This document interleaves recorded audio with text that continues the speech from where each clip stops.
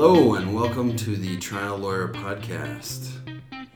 My name is Gabriel White. I'm here with Danny Sepernich and Scott Powers, and today we are going to be discussing the concept of attorney fees, which sounds really weird. Not so much the concept, just how they work, why attorneys cost as much as they do, and all of the different ways in which attorneys get paid.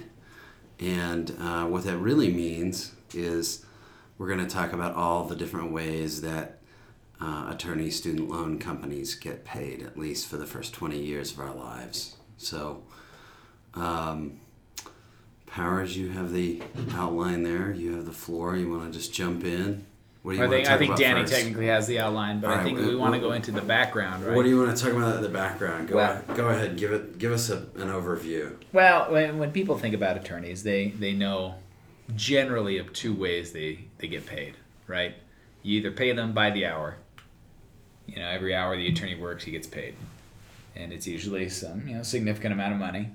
Or in the alternative, you have the guy on the side of the bus who is... Oh my goodness. doing work so much bias. on a contingency basis. And Wow. he's getting a percentage of whatever the ultimate collection is. Wow. Let me ask you a question. Powers, could you afford to hire yourself? No. I've thought about that before. Actually, yes. I think I could. Presuming to do more than just to handle a parking ticket. Okay, I was going to say, are we just talking about sending a demand letter and hopefully getting some kind of collection as a result of, or action as a result of the demand letter?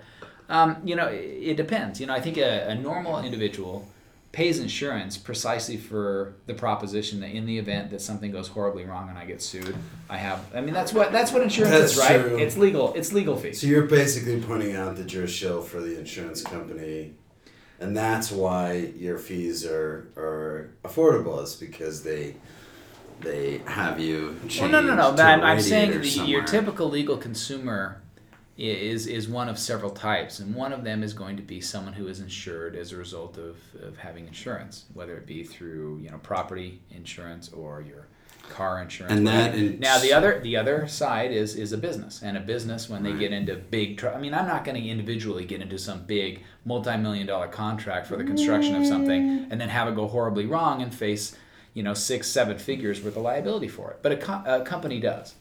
And so a company is either self-insured or they'll take, they're big boys and they've got enough money in their pockets to take care of the issue, or they've got an insurance policy. So but again, attorney's fees can be paid in one of two ways. And when you're an individual and you've been injured, I think that, it gets us back to why a contingency fee is what it is. Because you can't.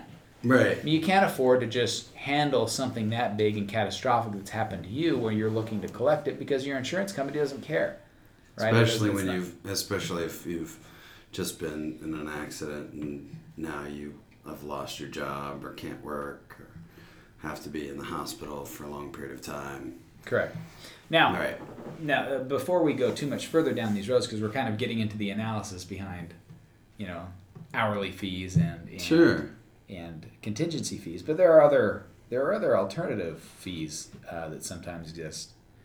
Right? Right. So one of them is a flat fee, where I think that applies a lot in wills and estates type work, or setting up relatively simple business entities where there's a flat fee that the lawyer charges for doing a defined set of tasks. I've seen not to exceed amounts where you do an hourly rate, but early on in the case you identify an amount that you won't exceed for doing, again, like an identified... So like a capped fee? Mm-hmm, a capped fee, yeah. I've seen criminal... I would never agree to a capped fee. Would you ever agree to Vegas? Would you ever agree to a capped fee? So there's no bottom, but there's a ceiling. The problem you run into always because that seems like unfair to the lawyer. Well, I think it is unfair to a degree with the lawyer, but again, we're all free to contract how we like. The problem with the lawyer is you're providing a custom good, but you're also providing a heavily regulated custom good where a lawyer can't bail on the provision, right? You agree to paint the Sistine Chapel, and you end up finding out that it's much, much higher than you thought. Of course you can bail. And so you've bailed. Of course you have. You've withdrawn from a case because a client stopped paying you. You can bail in some situations, but it's regulated, right? Sure. So if you've got a trial date and you've got other stuff, I mean, certainly you can. They're fairly limited. They're fairly limited circumstances where you can't bail, but they're really limited, right? Yeah, that's my point, though. I mean, they do exist, and so sure, breaking that is hard. But it is a custom industry, so everything you're doing is a custom product, and it's hard to determine at the outset what it's going to cost, particularly in litigation. You know, it's easier to say, yeah, I can draft my typical 12-page will for X number of dollars and make a profit on it and feed my kids. It's harder to say, yeah, okay, well, you got sued by this guy, I can defend you for X amount of dollars. And then you find out that there are 200,000 documents that relate to this, and they're asking for multi-million dollars, and you've agreed to do it for $5,000. Now, my understanding, Danny, I don't know if you've seen this, but my understanding is there's a lot of insurers now, and again, this is a world that I've put in gleefully in my past, but there are a lot of insurers now that are asking their counsel to, meaning their panel counsel, the lawyers they hire to represent their insureds, to take kind of bulk sets of cases on flat fee basis. I know of one insurer who does that regularly. I know Allstate does that, where they say, hey, we're going to give you a bunch of cases in a bid for how much you're going to get paid for each one, and then you're going to have to take every single one we send you. I know Fireman's Fund used to do that. That's crazy. They went through several counsel because people would get involved with them and think, oh, I'm going to get, 100 cases a year, and I'll make it. I love this because they always think the quality of the legal work is going to be horrible. But they always think we'll make it up on volume, which is the most hilarious phrase I think I ever hear a lawyer utter. Like, oh, the rates are low, but we make it up on volume. And wow. I mean, that only works if you assume a static cost structure and that you're revenue positive to begin with, right? I mean, if you're losing money on each one of these, you make up your bankruptcy on volume, right?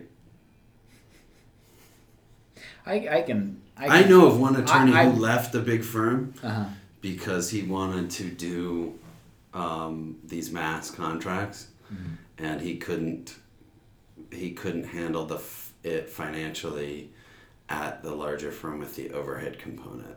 And so the only way he could do it was to do it in a very small, either a solo or a small firm situation. And, and it was all state contracts. I don't think it was confidential that's what it was. And he just couldn't do it if he had to cover his share of the overhead at the larger firm. Well, I think that goes kind of part and parcel with a topic that, a similar situation where we've been seeing with a lot of insurance attorneys going and hanging up a shingle on their own, right, as the counsel for whatever the insurance company is. And they take all their, and presumably they have a salary, and they take whatever whatever cases the insurance company has. But I was talking to one, and I will not name who.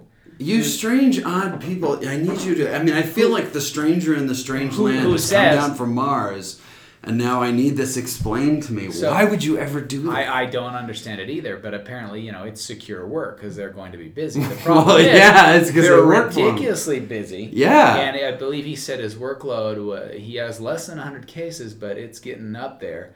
And each one of them, I mean, this includes construction defect cases. And he said, I'm probably committing malpractice because I simply don't know my cases.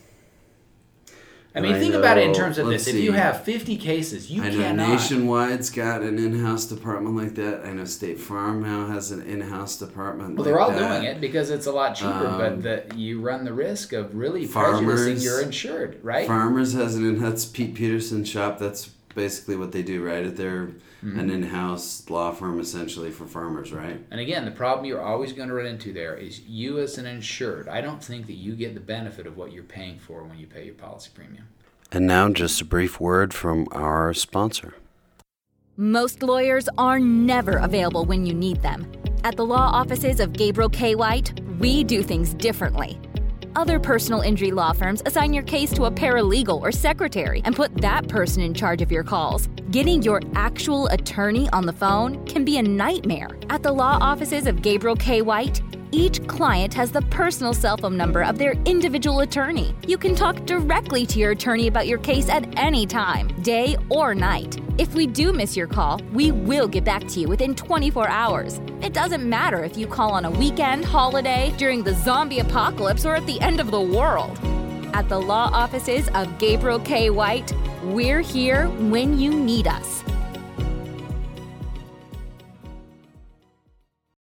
I would assume that that's true because you're just.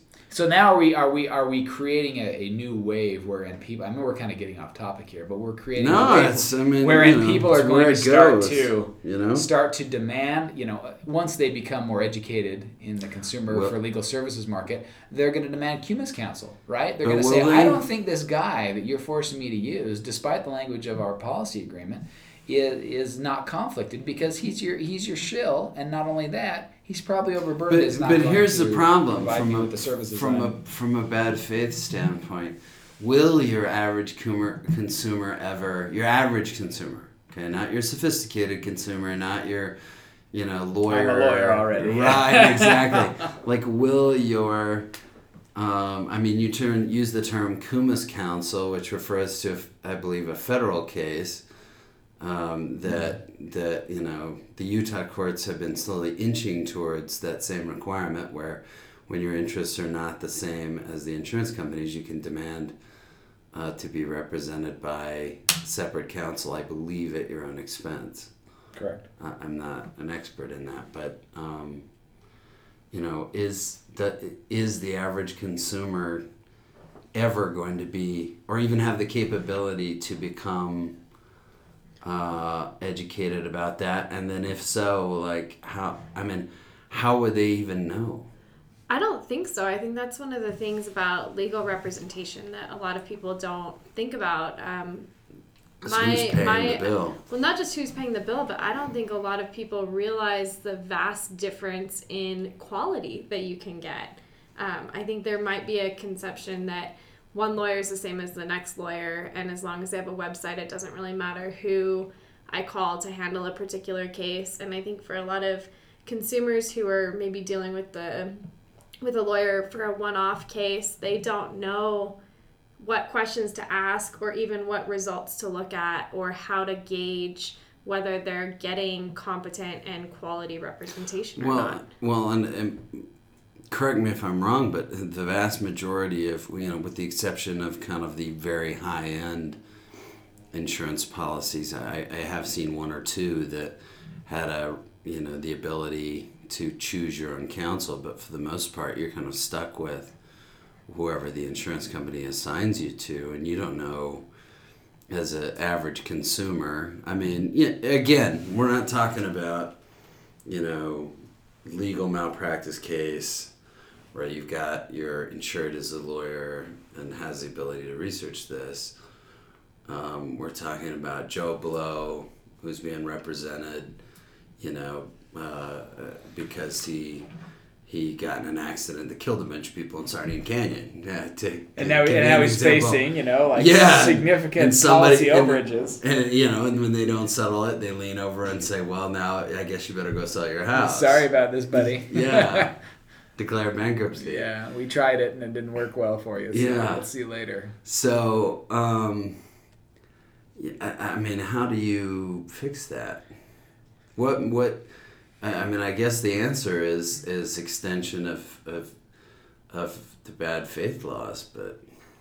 Well, I think a lot of, if you were to talk to some of these guys that do that kind of stuff, they say, well, the quality of representation is just fine, which, as we've already talked about, may not be the case.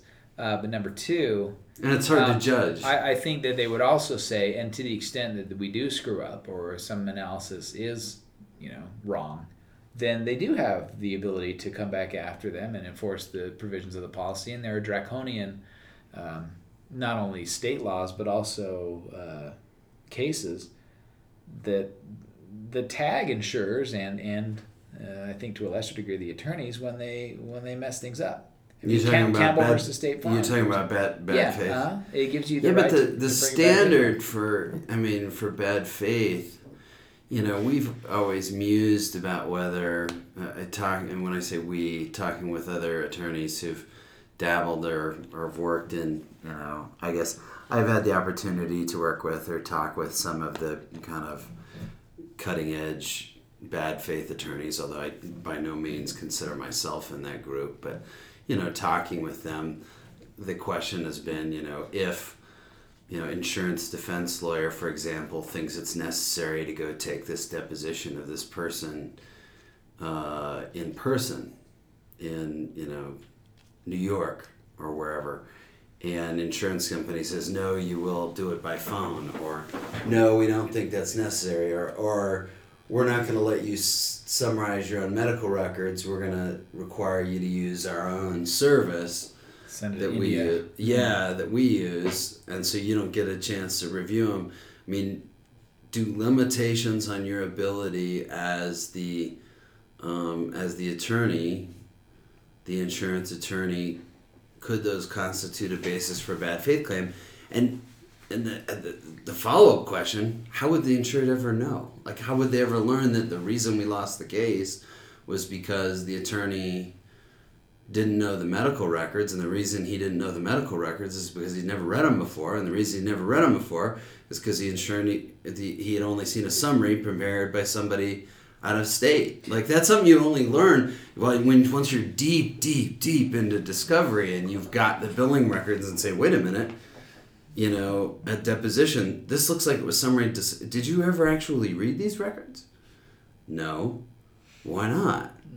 It's like, how would you ever learn that? Well, we've got an issue at our firm wherein, policies like that have to be vetted by the board of directors. Yeah, I know there's some pushback from some of the because firms. We're worried about that very situation, and basically having the terms of your client pigeonhole you into a situation where or not pigeonhole, but paint you into a corner where now you have no choice but to commit malpractice or do a bunch of free work that they're not going to pay you for. Right. Yeah. There's so many. Gosh, there's so many pitfalls. It always surprises me that there's not more claims or there's not more malpractice because, seeing what I've seen, the insurance companies, for example, that use the third party. I don't know if you guys have dealt with any of your insurers that will flirt. It seems like almost every insurance company at some point has flirted with the independent claim or independent bill review companies that basically sell their services by saying, oh yeah, we will reduce your legal costs by 20% if you let us be the ones to review the bills from the attorneys. And the response is to go through and just make, no matter what the bill says, to this is reduce. Administrative. Yeah, they would say, my favorite one we used to get from one of our insurers was they would always mark, if you include signed pleading or signed motion in your description, like you would have, drafted this, drafted that, and then signed motion, you would get dinged. And they would say, well, we're not paying for, X percentage of this because signing the motion is a paralegal duty. And we would say that, we'd say, under Utah law, that's illegal. Paralegals can't sign pleadings. And you would get into battles, and I think, my former firm, we thankfully won most of those battles because we had made the decision that our billing person was just going to fight through their appeals process every single time. But the increase in cost and energy involved in doing that, I don't know. Unless eventually your rates increase or your rate increases are improved, I don't know what the impetus is for continuing to do that work. Isn't that more of it's just I don't don't know. It's a screw you. It's a result. Well, no, it comes as a result of this day and age. Everybody's hustling. And is it can we fault the insurance companies for looking at their bottom line and wanting to be even more competitive and finding a way to save money? Scott, one of the cardinal rules of this podcast is we can always fault the insurance company. Okay. It doesn't matter what the issue, we can always fault the insurance companies. So do we think this is a product of traditional hourly billing? That's how we started talking about this, but I'm not sure that it is. I think you'd face the same issues regardless of how you structured your billing. No, I mean, I think this is a factor of competitiveness within the insurance industry. I mean, I think it's these issues. I think corporate clients. The general. Corporate clients, you don't. And Shaq. You don't get.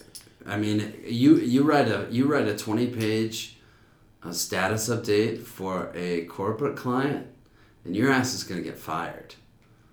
I mean, they don't want some long description of, right? I mean, this is correct. They want general counsel wants to call me, have me explain to them in 10 minutes what's going on in the case.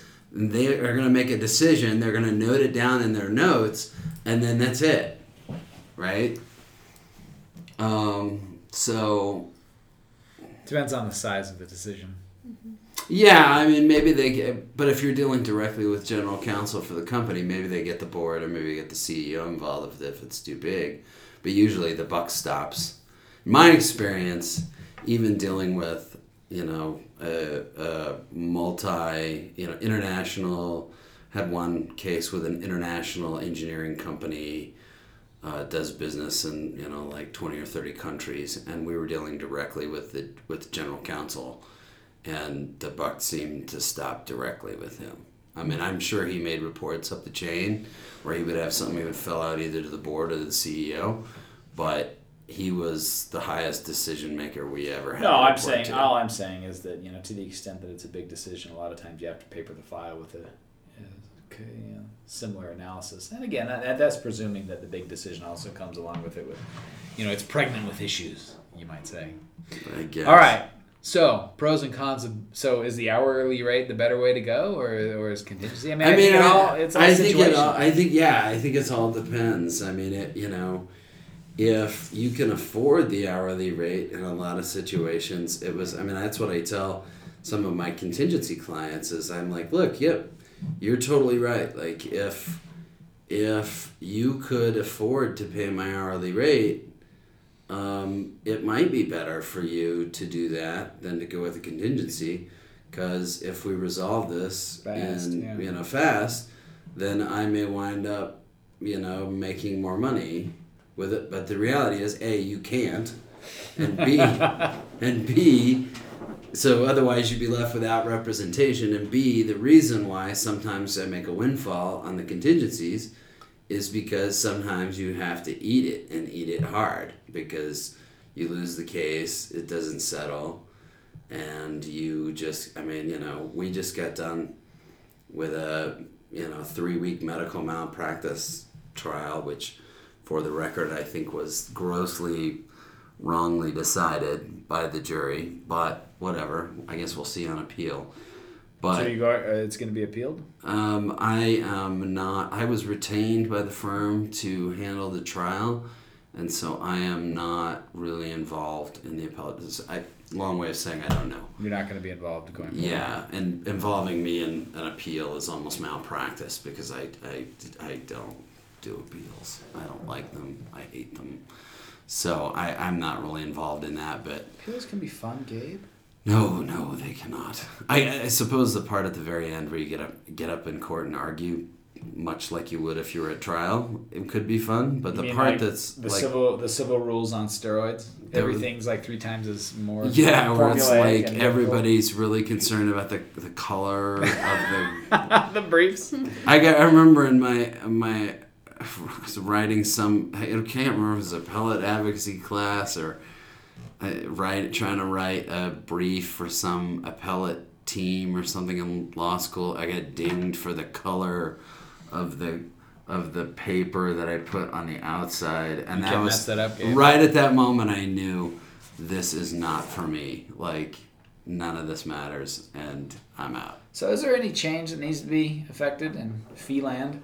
Well, my question was, do we think that the kind of dichotomy between either traditional hourly rates or a contingency fee, does it leave people who have a relatively low dollar but not extremely easy or simple case high and dry, because they might not be able to afford the traditional hour billable rate, but it's not going to be worth it for somebody to take that case on a contingency fee because the hours that it will require exceed any amount you might get paid out. Where are those people that's what left? small claims. Yeah, right. But, And that's why you have the ability to bigger- represent You're yourself. talking somebody with a bigger than small $50,000 claims, exactly, claim. that isn't motion to dismiss or maybe even summary judgment material and not likely to settle. I You have to get all mean, the way through discovery. there are methods for dealing with that. I can see what you're saying is you're saying, what about the case that fits in the gap? Now, I think the gap is getting that gap that you're talking about is getting smaller because you've got provisions horrible provisions that are poorly drafted that allow arbitration of some, and I'm talking about 321 arbitrations, i.e. let's make it impossible for the insurance company, no matter how badly they act, to commit malpractice or to commit bad faith. So therefore, they will never settle for the policy limits provision because they can't ever be hit for more than the limits on the policy. In a 321. Yeah. That's yeah. I mean, it's it basically. I had this conversation the other day with counsel. I'm like, look, my client's got like $18,000 in medical bills. I'm sure you want to argue that some of this relates to a car accident she had in 2006, but it doesn't. But either it doesn't or it's an exacerbation, and we're gonna get those, and you gotta assign something. So, and my client's got a UIM, so unless we've got to max it out. So why not just pay it? It's like they never will, because they'd rather just take their chance.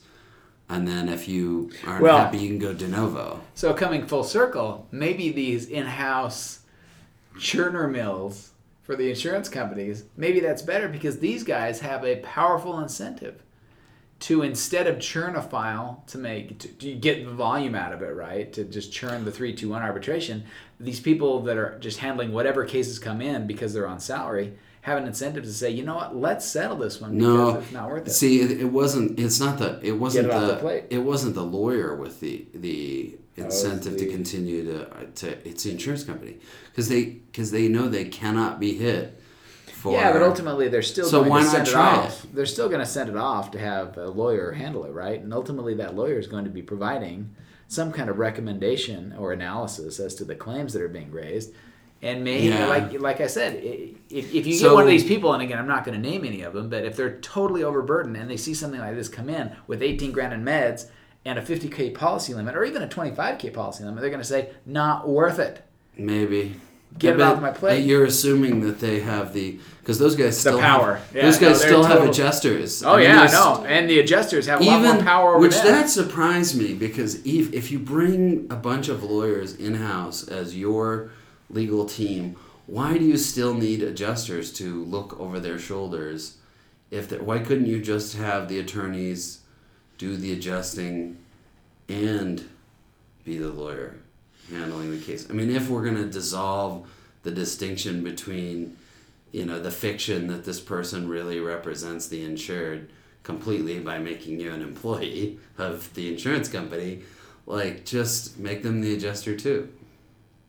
I don't know the answer to that. But to get back to your question, Danny, that gap, I think there are potential solutions to it. I think that...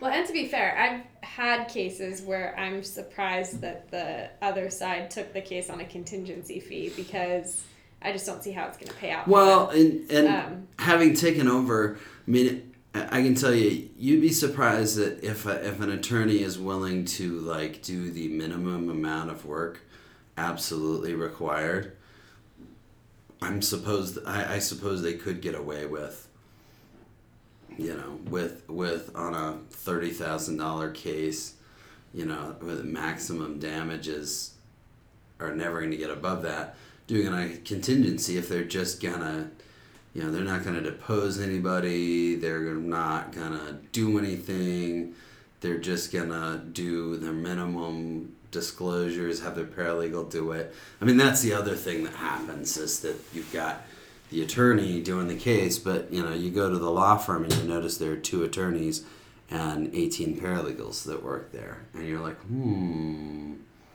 mean, I've talked to lawyers that have 200 cases, and I'm like, how do they handle them all? And if inevitably it comes out that, well, we rely maybe a little more than you might expect on the paralegals. Right. Yeah, and it's like, oh, okay. Yeah, little UPL maybe there. Little UPL going on. Yeah, unauthorized practice of law for those of you who aren't legal junkies. But Powers, before we got started, you said you had some beef with contingency fees. What was this beef? No, there's no beef. Is there a beef? No. No beef? Okay. No, I think it's the only way to handle a lot of these claims that don't have, people can't afford it. We were just discussing why certain things exist and why they don't exist, and you were concerned that I wasn't a full proponent of your alternative lifestyle. The one where I'm basically a venture capitalist instead of a lawyer? Yes. Investing in cases. That's a subject we need to talk about in the future. Oh my gosh! Which you hate for some reason. I hate it so much. I don't know why. It's a bad idea, but we can address that later. But having venture capital invest in law firms, they're already investing in individual cases. Like, that's happening in the United States, and it's totally legal. Really? Oh, absolutely. Yeah. Litigation funding? Are you serious? You can get it on a small scale here in Salt Lake. Warren Driggs has 2 or 3 different companies that will lend out on PI cases. Wow. But those you're talking $20,000, $30,000, $80,000 loans. There are companies now, hedge funds, that are lending out millions and millions and millions of dollars on these disputes, patent disputes between massive companies, and they're basically, betting on a particular outcome. Wow, that's definitely something to reserve for another time, because I don't know that that's a good idea. No, we can agree to disagree on that. Thank you once again for listening in to the Trial Lawyer Podcast. We hope you'll continue to do so. Again, my name is Gabriel White. Next up, we will have an episode where I get the privilege to interview an attorney who is also a legislator and talk to him about the difficulties of representing your clients and your constituents at the same time. So tune in for that again here on the Trial Lawyer Podcast.